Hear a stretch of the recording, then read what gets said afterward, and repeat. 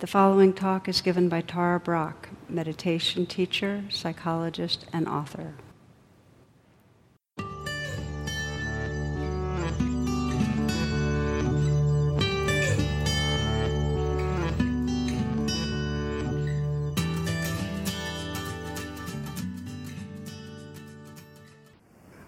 Good evening. We've had 48 hours, 2 days.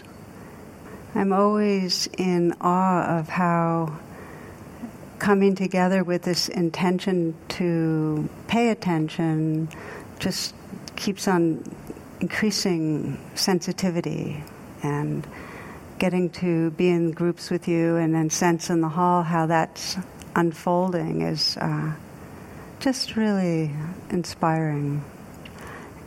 You know, I'm aware of how that sensitivity translates into touching more of a sense of peace at times, or being outside and, whoa, the magic of the outdoors. And a number of people have mentioned what that's like, that sense of the beauty, or the metta, just tenderizing.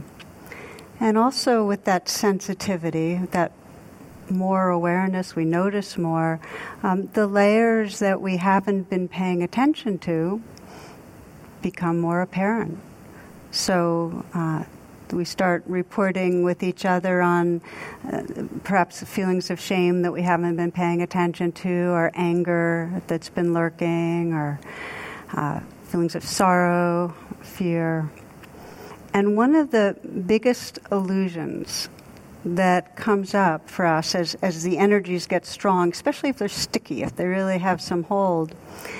The biggest illusion that I notice really is that it's very personal. This is my problem. This is my struggle.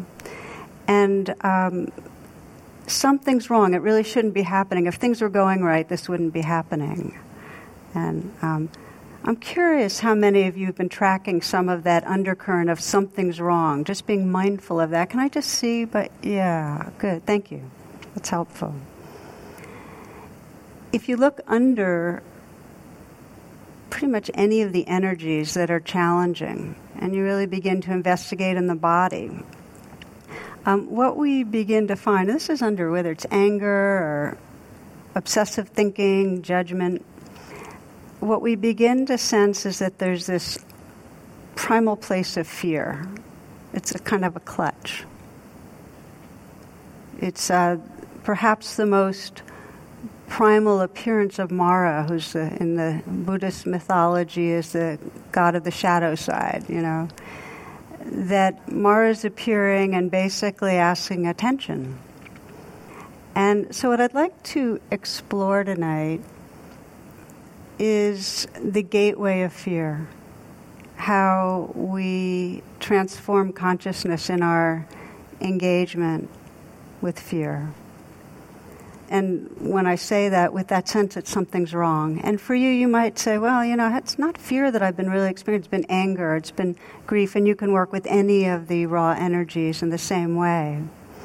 But the basic notion of it is a gateway.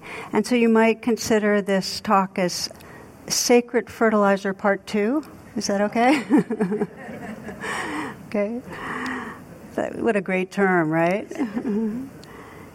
So last month I had a session with a new mindfulness teacher, and she basically, what she was saying to me is there's really only two major forces in my life that really matter right now. And one of them is this growing love, just feeling in love with so much. This tenderness, this love of nature and beauty and humans. And she said, and the other, equally there, is fear. And it's so painful, and it takes over, and it gets in the way. And I'm here because I want to talk about working with fear. My question to her was, what is your intuition about the relationship between those two? And I'll tell you what she shared. She kind of went home with that inquiry. And the reason that I posed it is because in my own life and everything that I see unfolding for most of us, Fear's not in the way, it is the way, to be cliche. But it's really the path. We are learning to be with this organismic being that's right here. And if we don't directly open to the vulnerability that's in our body, if we don't directly open to it, we don't discover the openness that's the most pure expression of love. Okay? So that we have to open, and when I say open to fear, open to the truth of impermanence, that there is no ground, that there's nothing we can hold on to the truth of loss. It's like they go together. Opening to loss equals discovering the openness, the space of tenderness that is the most pure expression of love. In Asia, the Asian art really shows us, I think, in a really wonderful way. And Rinpoche, and by the way, when I say Rinpoche, that's an honorific way. It's a title for an ordained teacher in the Tibetan tradition. And so just in case that's confusing in my references, last night described a sense of the kind of deity that expresses, that's kind of an archetypal deity that expresses. And in Asian art, fear and all the related shadow emotions express as these animal-headed deities. That's one expression. And you'll see in the mandalas, as you're going towards the center of the mandala, or in the temple as the gateway right to the sacred center of the temple, that you have to encounter and move through the animal-headed deities in order to arrive in sacred space. They are the path. It's our engagement with fear. It's the quality of presence that we bring to fear that really determines the shape of our life experience.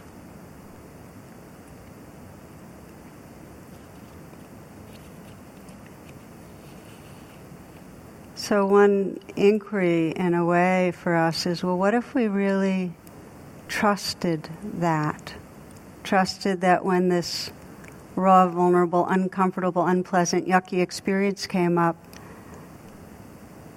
what if we really trusted that there was something about really opening, surrendering into, dying into, that was our freedom? This is Sri Nisargadatta. He says, as long as you imagine yourself to be something tangible and solid, a thing among things, you seem short-lived and vulnerable, and of course you will feel anxious to survive. But when you know yourself to be beyond space and time, you will be afraid no longer.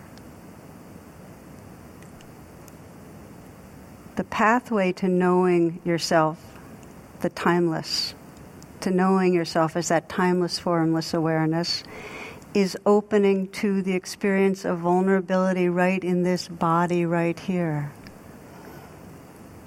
And I feel like that's an important thing to add, that when we can get that teaching that, well, if you really know that you're this formless awareness, then you won't be afraid. Then there's a part of us that's almost trying to get out of this stuff and out there, away from the fear. But the way is actually through to discover that formless, timeless presence. Many of you have heard the saying that no mud, no lotus, right? It's like that. So, that's not the way things are from the perspective of the separate self, and it's really important to take into consideration how this separate self character has it figured out. And through the lens of separation, we're on a trip, and it's going to end, and there's a lot of losses, and pain is part of loss, and it's no fun, and we don't want to experience it. It's like Carlin says, no pain, So the primal mood of the separate self is fear. It's like it is holding tight to its existence.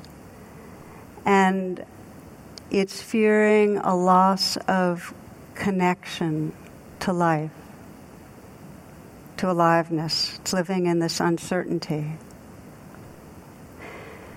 Victor Yalom, who's a psychologist and also a cartoonist, had a cartoon in a therapy session, and there's a therapist, and then on the couch is the Grim Reaper. And the Grim Reaper is saying, "No, Doc, I'm afraid it's your time that's up." You know? It's like that. Some of you might know this one of this hitchhiker, and he's out there hitchhiking, and a hearse comes by and slows down, and he goes, "No thanks, I'm not going that far," you know. You get the idea. It's a real core part of our humanness through that sense of a separate self, which we live in a lot of moments, that we want to hold on to life, we don't want to lose things.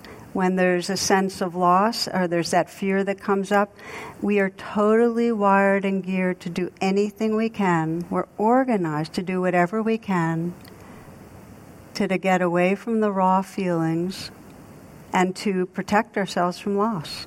That's our wiring. And I want to make clear that it is really part of what we're designed to do, to listen to the message of fear. I mean, fear is nature's protector.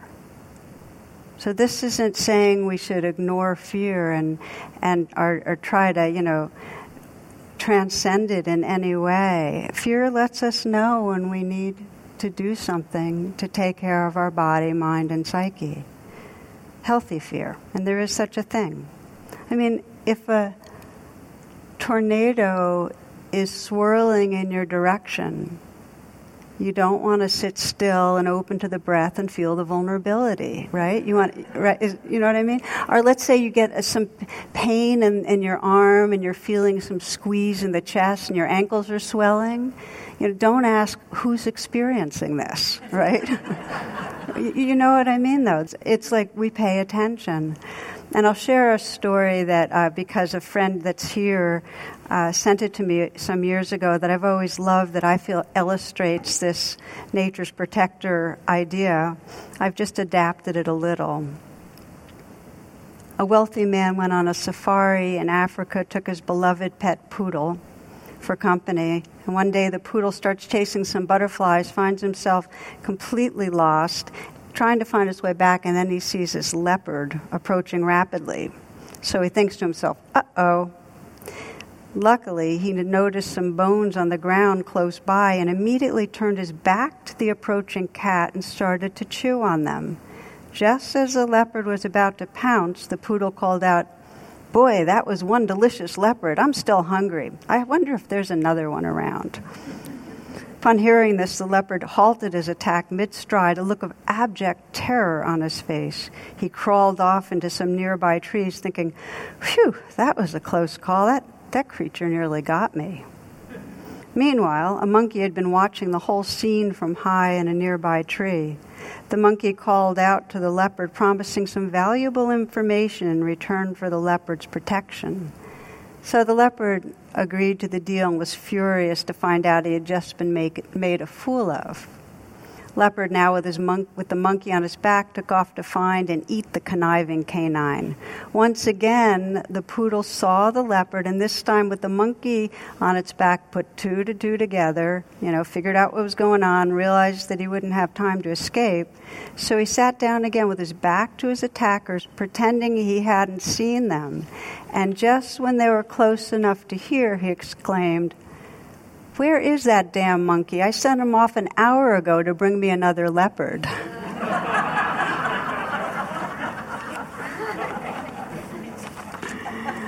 So being clever, figuring things out, it's part of our strategy to protect ourselves. So fear becomes suffering when it oversteps its bounds, when reactivity, when that kind of accelerator gets jammed and we're in chronic fear reactivity, when it's really on overtime. And it's in that way that rather than that kind of healthy sensing of, oh, danger, what do I need to do?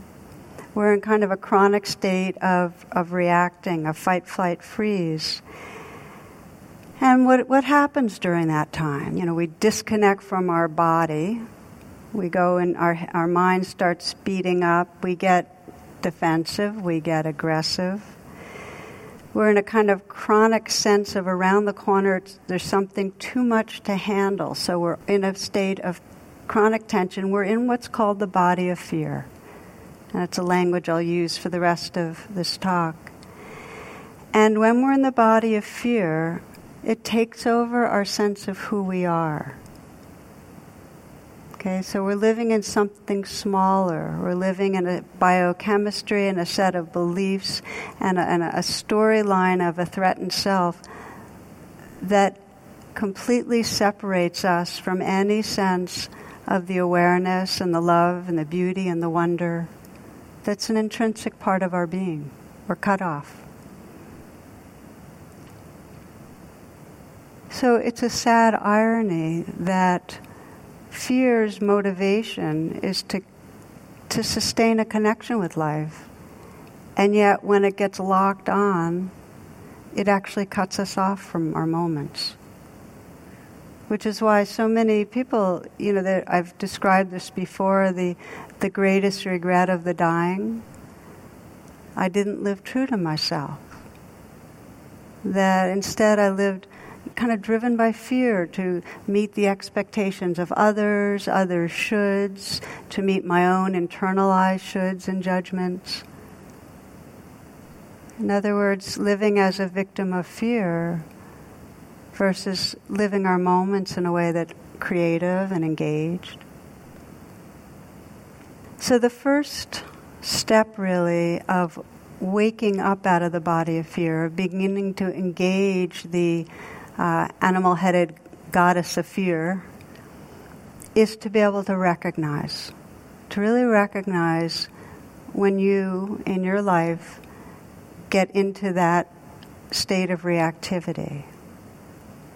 And for most of us, it's a combination of what our bodies are doing and the kind of thinking in our mind and the kind of behaviors when we're in the body of fear. You might even, as we continue through this, just sense where the key triggers are and what happens to you. So you can just sense the profile. Well, what is that shape of the body of fear for this being right here? And for some it might be real out-and-out fear when we're caught maybe around flying or public speaking or certain social phobias. In others, it might be a kind of chronic anxieties that come up around any performing, around being with other people or certain other people. The chronic anxiety of getting things checked off our to-do list, That sense that there's not enough time. So we start watching and we sense, well, what happens in my body? I know for myself that I get locked into my shoulders coming forward and tight. Many people get their shoulders up and forward, their head forward, their back a bit hunched, the chest sunken. So rather than a temporary reaction to fear, to healthy fear, nature's protector, it becomes a suit of armor. And for most of us, it's not in consciousness. The chronic tightening in the body is not in consciousness. One of the places for me that it's been most powerful to begin to sense the body of fear is in the belly. It's known that our gut tightens when, there's a nexus of nerves there, and it's where we digest life experience. But I've found that even when I'm not aware of being afraid, as I start getting more and more embodied, I can sense a kind of undercurrent of vulnerability, and there's a kind of plate or tension or tightness in the belly, and I can't willfully soften it. It's just a kind of chronic holding. And that's only times really of expansiveness that I can sense there's a lot of flow and openness, and it's much more porous. So we begin to get to know our body of fear. Chogyam Trungpa said it's like we're a bunch of tense muscles protecting our existence. We get to know how the mind works. Most of us are familiar with how much time we spend worrying, or figuring out things. I mean, have you noticed how many moments in some way you're trying to figure out something, like there's always this problem you're trying to gnaw on? Have you noticed that? Yeah, we figure a lot. It said that we have 60,000 thoughts a day, and 98% of them we had yesterday. So as one friend said today, these appearances can get a little boring, you know. It's like the guy entering the desert and he sees a sign, he's driving, and it says, "You and your own tedious thoughts, next 600 miles," you know. So there's how the mind works in the body of fear. And then there's our behaviors.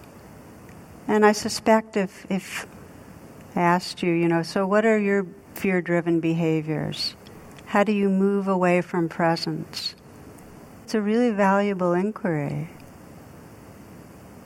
For many of us, the way that we do it is we speed up. It's like in some way we're separate cells. We know that we're going towards the finish line, and who knows why it happens, but we speed up. We're going fast. For many of us, it's like our fear-based behavior is really judging. We judge others, we attack others. For many, it's consuming. The first fear-based behavior we learned to do was eating in a way of self-soothing. Very biochemical, because it's pre-verbal, a real addiction. And then it's how often we get caught, kind of in some way distracting ourselves in our own mind or with what's around us. One of my favorite little cartoons has a man and a woman in a living room, and he's saying to her, if I ever get into a vegetative state, just pull the plug. At which point she goes over the TV set and she pulls the plug. Do you know we, on an average, spend 8 hours a day in front of a screen? Think of what that means, that 8 hours a day we're living in a virtual reality. Very hard to stay present and really feel what's here. 8 hours a day. So, the body of fear is also a body of resisting fear. It's the way we are trying to pull away from this vulnerability and this impermanence. And the equation, we call a kind of false equation, but it actually fits, is that fear times resistance equals suffering. That if fear arises and you're not resisting it, it becomes a gateway. If fear arises and there's resistance, the body of fear contracts, there's suffering, because then we get identified. There's an interesting piece of research. About 12 years ago, a neuroscientist was researching with rat pups. And he noticed how playful they were, just frolicking around the cage and rolling and tumbling with each other. So he observed them for a few days, just being live, fun, wild little creatures. And then he introduced into the cage one piece of hair from the fur of a cat. The next 24 hours, the play completely stopped, and it never again, he removed the hair, but it never again resumed its natural levels before. And I think of that a lot, that when it's out of consciousness, when we're just in our resistance to fear, it's like there's this cat hair there, and our whole life energy is in some way reduced and confined. Our sense of our world is shrunken.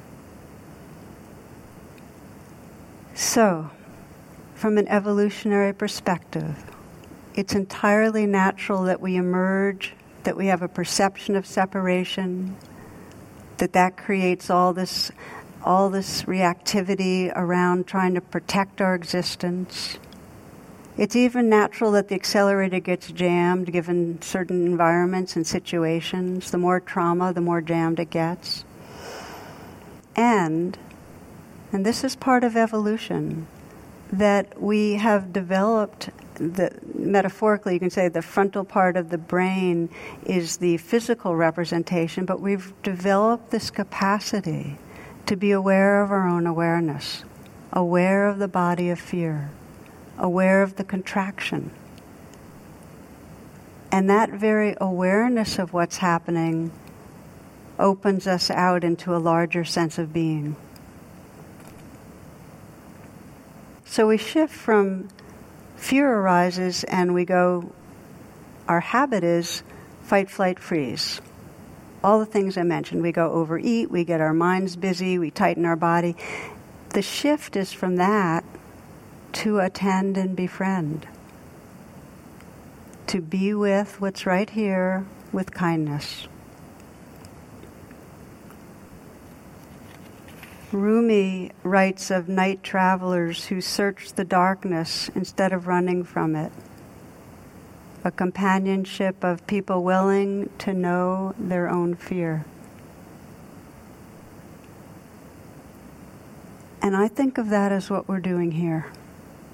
I think of us as a companionship of people, and we're doing it together because it's part of what wakes us up.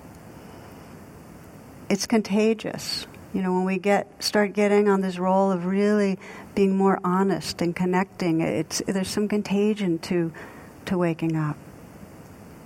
And just facing what's here and discovering that tenderness, the awakened heart, that's always been there but emerges as we're present with the vulnerability.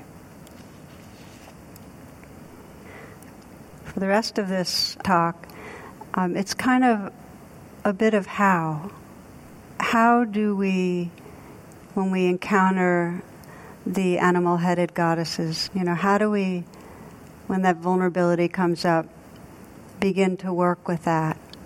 How do we maintain a presence? And I'd like to explore this, to consider kind of two interweaving pathways, totally interdependent really. And one pathway of working with fear, I think of as remembrance, that we're remembering something larger. And if you think of it as ocean and waves, when we're caught in this identity of, this small self-egoic identity of fear, of waves, and we're feeling separate, it's remembering our oceanness. Okay? Remembering really what we're made of, the water, the awareness, the love that we belong to. That's one approach. Somehow or other guiding, directing our mind, and it comes from a very pure aspiration to remember the truth of our belonging. Okay? That's one way. And the other way of awakening through fear is to directly contact the waves with a very courageous, honest presence. And you can't contact the waves unless there's some sense of oceanness, and you can't have any sense of oceanness unless there's some contacting the waves. Does that make sense as a metaphor for you, so we keep going with that one? Yeah? Okay. So we'll just start with, how do we remember the truth of a larger sense of belonging? Just to say that there are very immediate and direct ways we can calm the sympathetic nervous system and find a little more space. And very simple things like grounding, like feeling the earth. If you're sitting right now and just feel the weight of your bottom against the seat, your feet on the ground, palms on your thighs, and just letting that sense of gravity and connection help to reconnect you to presence. That can be very powerful, especially for people who are traumatized, just feeling that groundedness. There are ways with the breath of beginning to decondition what the the sympathetic nervous system's doing when it gets us racing, when its accelerator is stuck. I'd say the simplest example of the breathing that you can explore is to breathe in and really fill the lungs a little more than usual, and then a really slow out breath.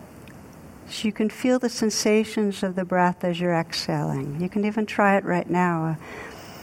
A nice, long, full in-breath. And then with the out-breath, really slow, and feel the sensations of letting go with the out-breath. Just taking a pause and breathing consciously like that a few rounds begins to shift the biochemistry, begins to give you the capacity to feel your way into something larger. For some people, touching the heart and touching the belly, and it's not just a nice idea, it actually, the warmth and the contact with these clusters of nerves actually calm down the sympathetic nervous system. So again, this kind of gentle touching really can make a difference. But the primary pathway of enlarging that I want to take some moments with is remembering love. That when the Buddha taught the loving-kindness practice, the metta practice, initially he did it in the response to monks who were terrified of fearsome deities in the forests. And without going into the full story, the practice of metta softened and opened their hearts, and it gave them a sense of tenderness and love that included the deities, and the deities turned from fearsome deities that were being very irritating and making all sorts of wild shrieks and sounds to try to scare the monks away, to serving the monks because loving kindness won them over. So that was the origin of the metta practice. And many of you have experienced how no matter what's going on, if you make a gesture of kindness toward yourself, any gesture of kindness, could be a simple touch of the hand on the heart, it could be some words to yourself of kindness, any gesture, it starts to reconnect you with the truth of loving presence. So that's one pathway. In the midst of fear, even if it feels mechanical, a gesture of kindness can begin to help that remembering to happen. Often the words, many of you know I often use the words, "It's okay, sweetheart." I often use the words, "I'm sorry" and "I love you." That came from a Hawaiian healer. I really invite you to experiment and find the words that are meaningful to you, that by offering them you feel a sense of warmth, softness.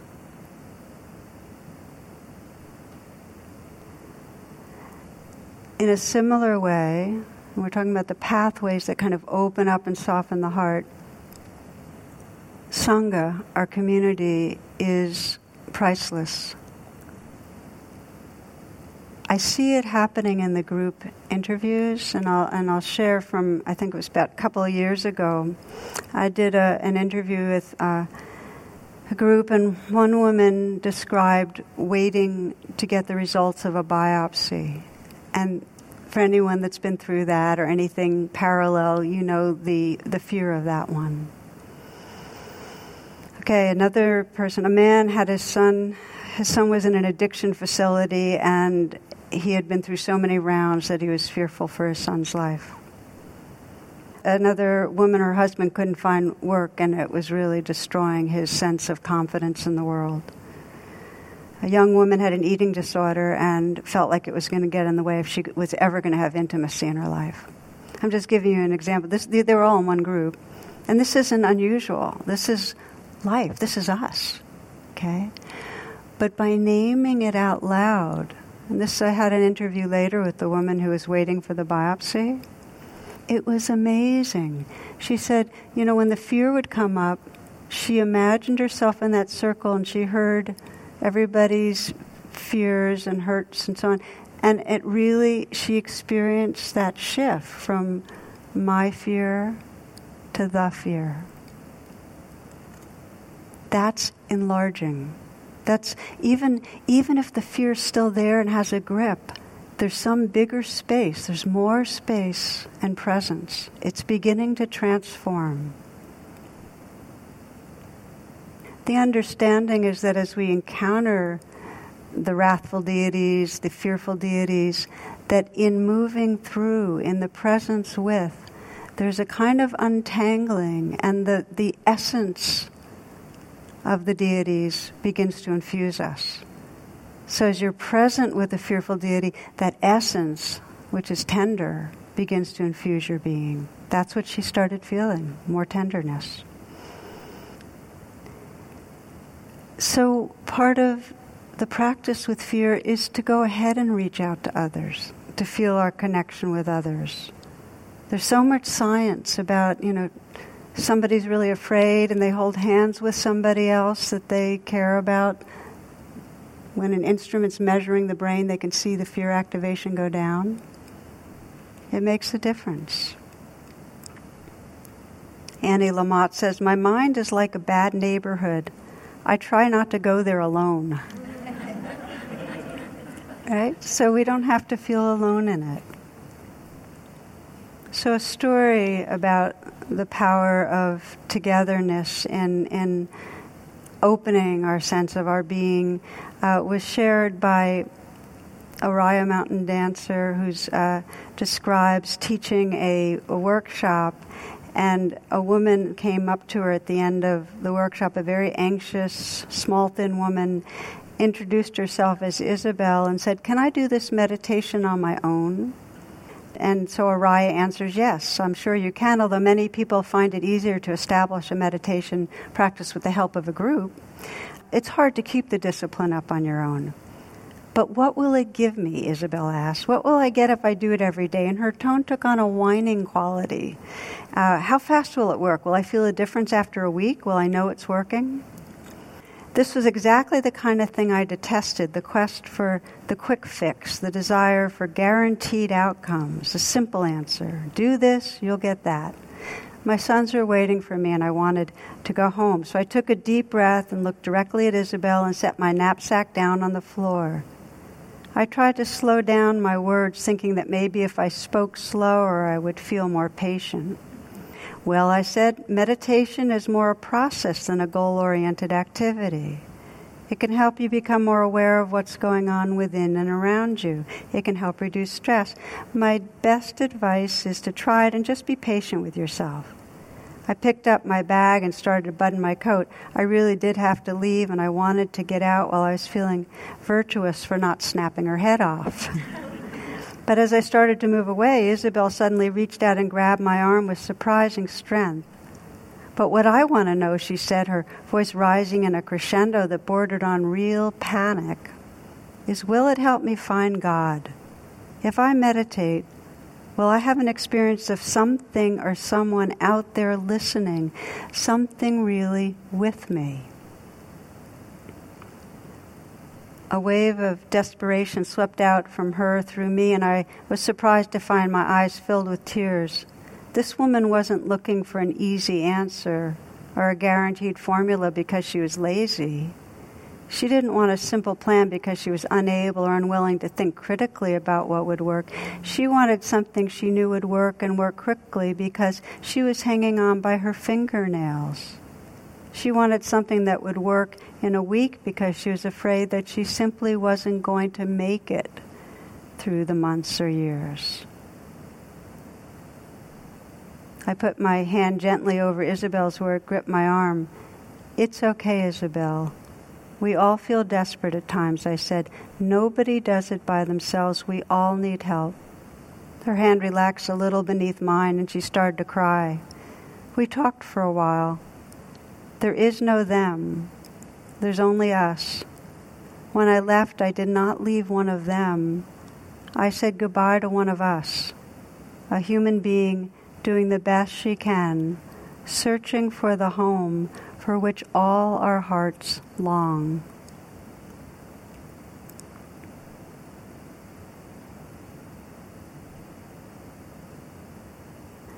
we all do long to realize the truth of what we are. That vastness, that love, that presence that really is our home. We have that longing. So in the same way that we can reach out to each other and begin to feel that sense of that enlarged identification or that large beingness with each other, when we're practicing, we can reach out. We can remember or reconnect with something larger on purpose. Now, if we reach out and it's a grasping, or if we reach out because we're trying to get away from something, we won't be reminded, we won't reconnect. But if our aspiration is really sincere, that we want to reach out to realize the truth that's beyond the story of separation, that very sincerity in prayer can carry us. It's like the voice of awareness that's calling us home. I really think of aspiration that way. It's the voice of our own heart, our wise heart calling us home. So it's a practice, this calling out. It's a practice of refuge that's very, very powerful. And if you haven't explored it, I invite you to explore it. And if you're already exploring it, to continue the experiment, because it's a life practice. And the basics of it are to simply feel honestly that place of vulnerability, the pain of separation, and it's from that place that feels separation and longs to know something larger that we reach out with that longing. And reach out to whatever you intuit as the source of belonging. For some, it may be a deity or a spiritual figure. From you might sense your mother who's passed away, or a grandmother, or part of nature. Or you might sense your dog and that loving energy of the dog that you know when you can feel it helps to connect you. It can be anything that's a source of loving connection. And imagine receiving the love you want. I can say for myself that when I reach out, there's not a formed figure as much as a sense of love and light and presence, very awake presence that's tangible almost in terms of intuitively. The sense is out there. And I call on that to just bathe me. And I imagine and sense light just filling me, just bathing and suffusing every cell. And if I'm really let a receptivity happen, then I become merged with that light. And fear can still be there, but there's plenty of room. It's like many of you have heard the metaphor, if you put dye in a sink, it colors the water in the sink. But if you put it in a lake, there's plenty of room. We call on loving presence and sense that loving presence, there's room.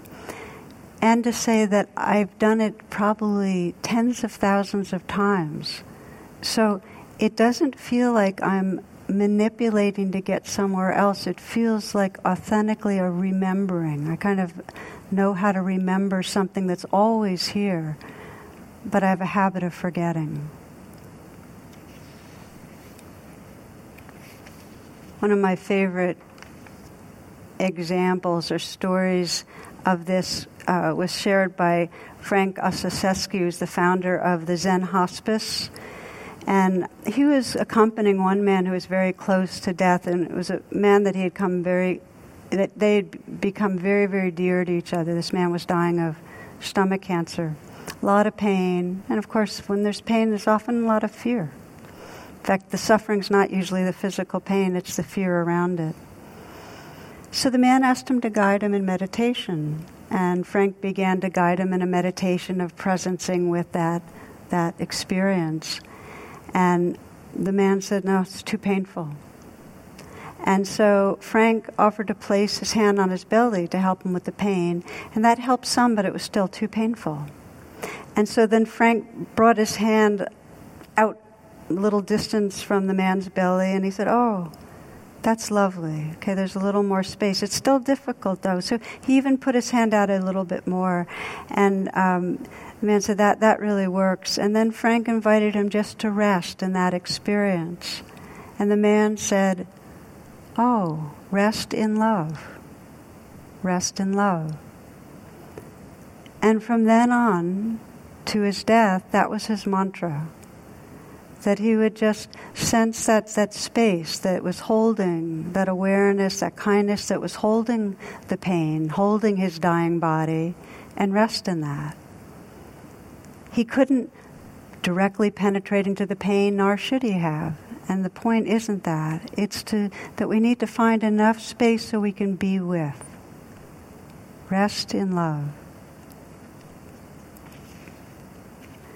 Okay, now, we've been talking thus far about how to remember the oceanness, so we have room for the waves.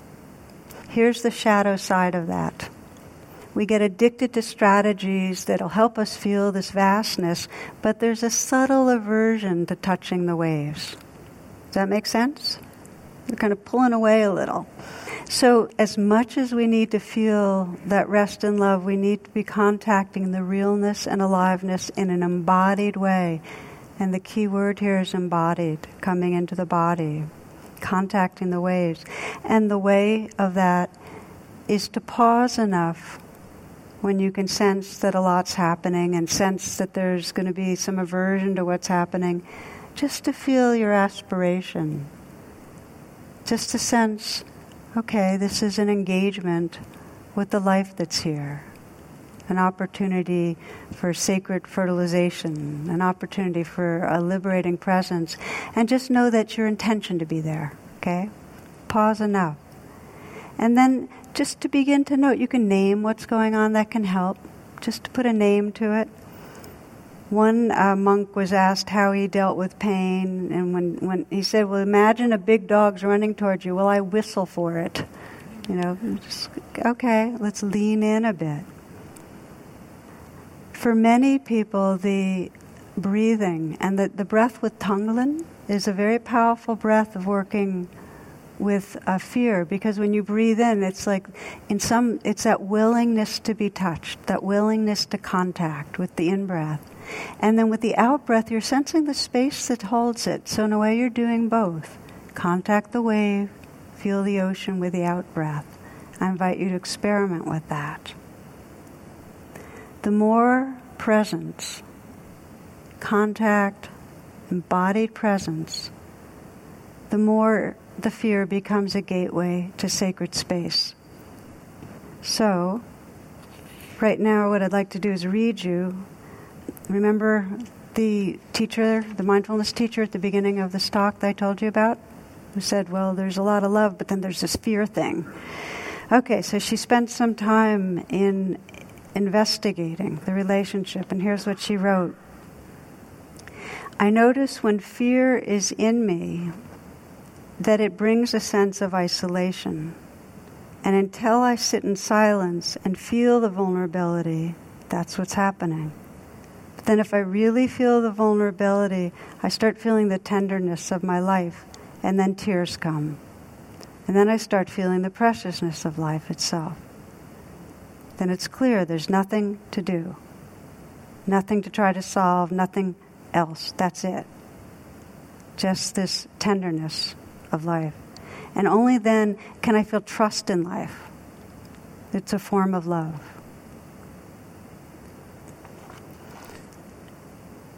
When there's that trust, we can rest. We're not resisting anymore. It's an experiment for each of us, and I'll probably just share one more story as part of closing.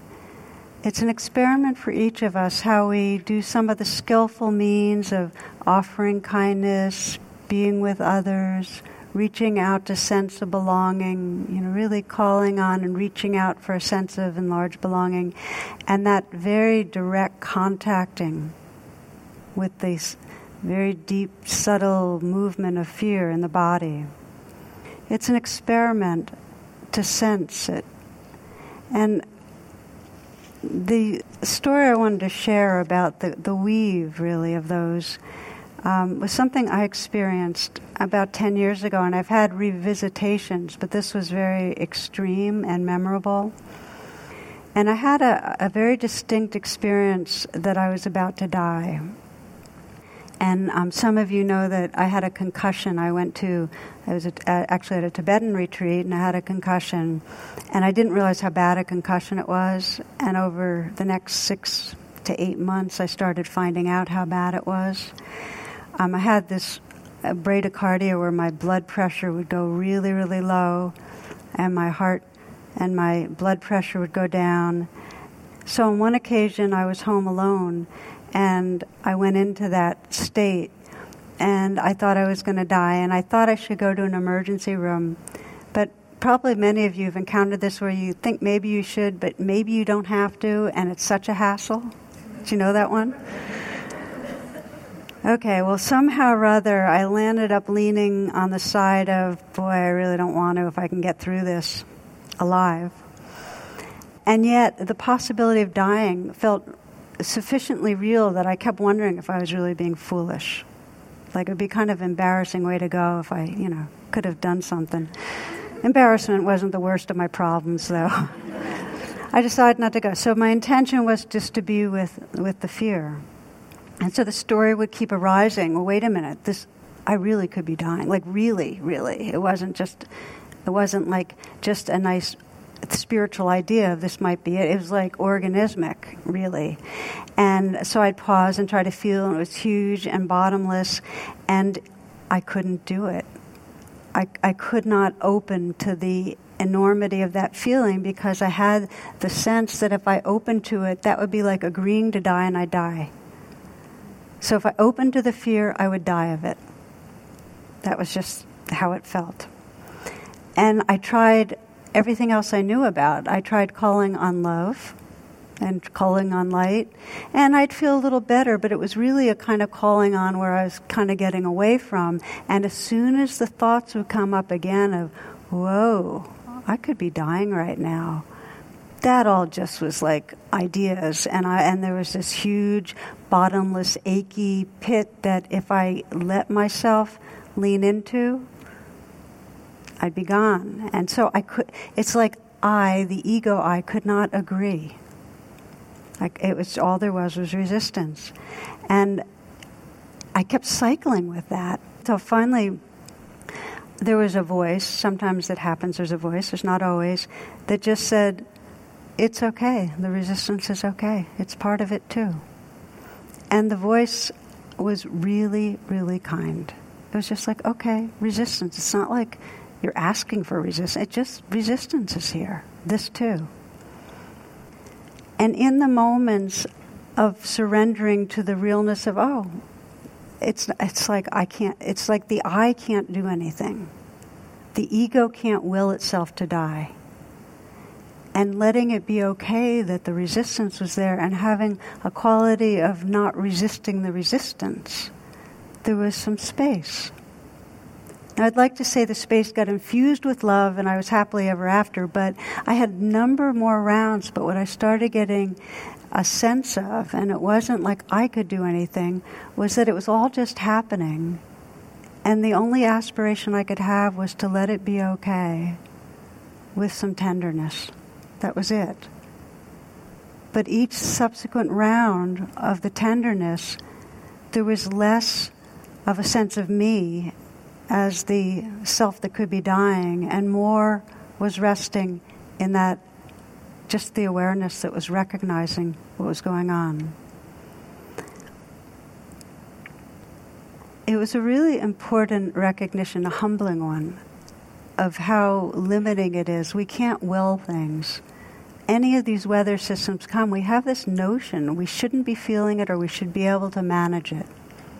Have you noticed that? There's a profound freedom that comes when we just get, there's nothing, there's no to-do, there's a surrendering into what is, and even the surrendering we can't will. We can have an aspiration to rest in love, and that's about it.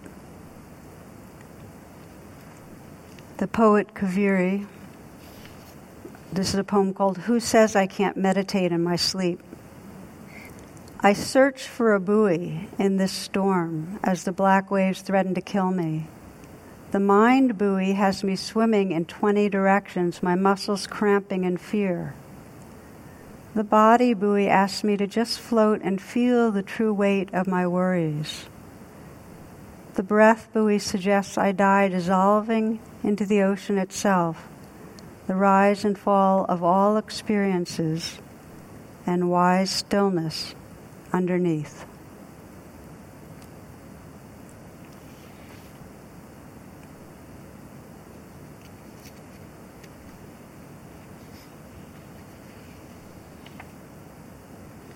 Sometimes the image of a path is climbing a ladder to perfection. We had in one of our groups, we explored that. Sometimes it's a journey to a mountaintop. Pema Chodron, I think, describes beautifully how that's a bit backwards. It's really going down and down and down. We're not climbing, trying to get away from anything. This is her words. She says, instead of transcending the suffering of all creatures, we move toward the turbulence and doubt. We jump into it. We move toward it however we can. We explore the reality and unpredictability of insecurity and pain, and we try not to push it away. If it takes years, if it takes lifetimes, we let it be as it is. At our pace, without speed or aggression, we move down and down and down. With us move millions of others, our companions in awakening from fear. At the bottom, we discover water, the healing water of bodhicitta, that's the awakened heart. Right down there in the thick of things, we discover the love that will not die.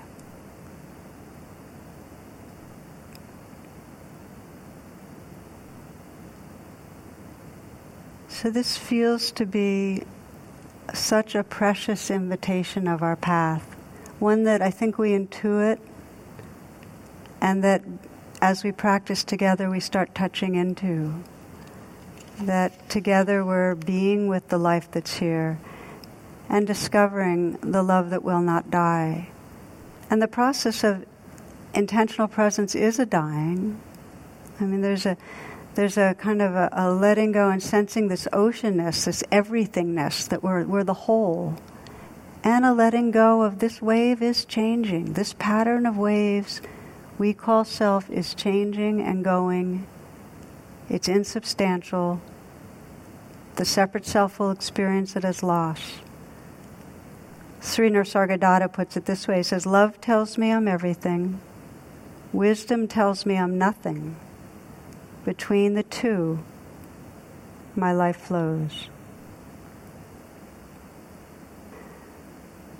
So we'll close together with a little bit of a reflection, where you can just sense how what some of this might mean with whatever's going on in your heart and body right now. It'll be a short reflection. If you need to adjust how you're sitting, please do.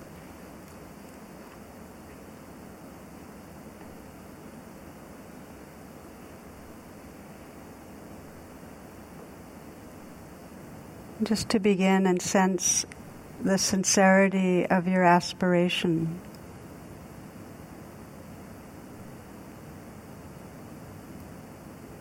What really matters to you.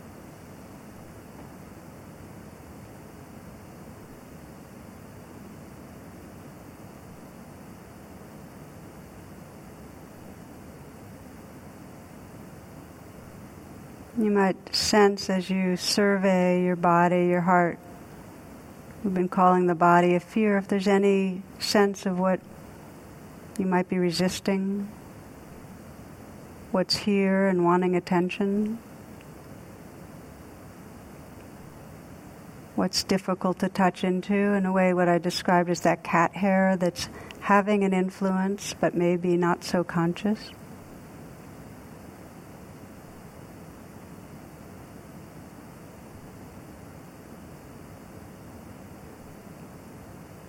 If you scan your body, you might find it just in the form of some tension you are holding.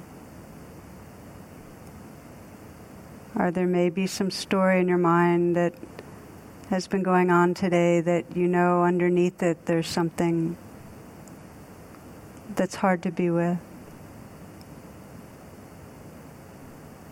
And you might just sense in your heart the kind of vulnerability that's sometimes just there, that just wants attention.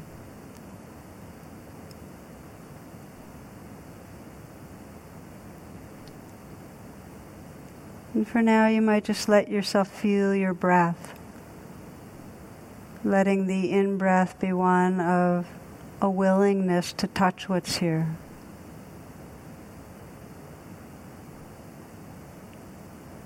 And the out-breath, a remembrance of the space around you, the interior space, just that there is a larger field of being that you can breathe into.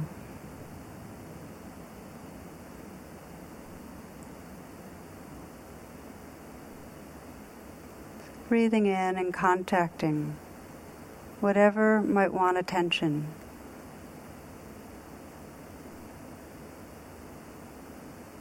And breathing out and seeing if you can sense the space within and around that experience. Let it float a bit.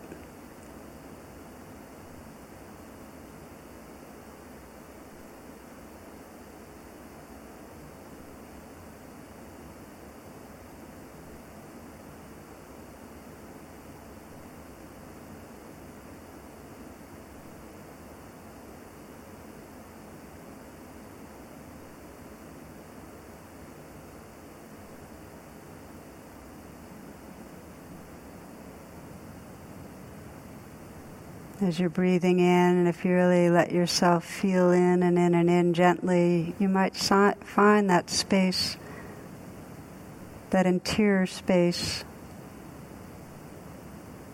that the constellation of sensations arises out of.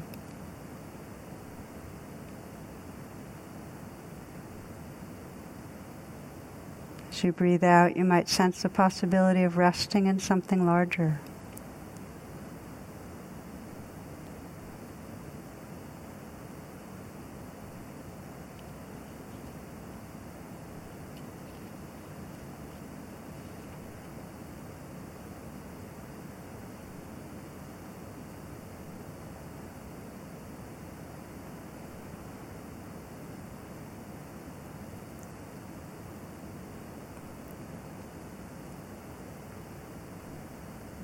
We close with the words of Rumi, I am water, I am the thorn that catches someone's clothing.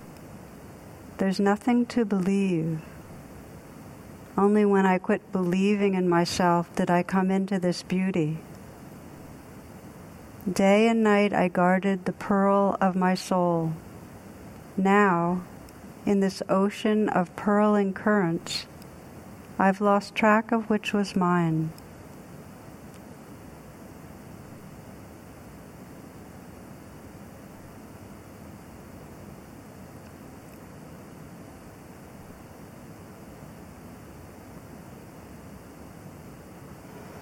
Namaste, and thank you for your attention.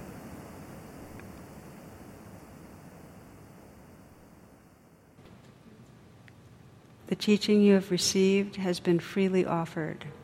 If you'd like to make a donation, learn more about my schedule or programs offered by the Insight Meditation Community of Washington, please visit tarabrach.com and or imcw.org.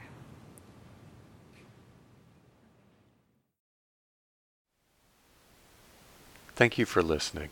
To learn how you can support the teachers and Dharma Seed, please visit dharmaseed.org/donate.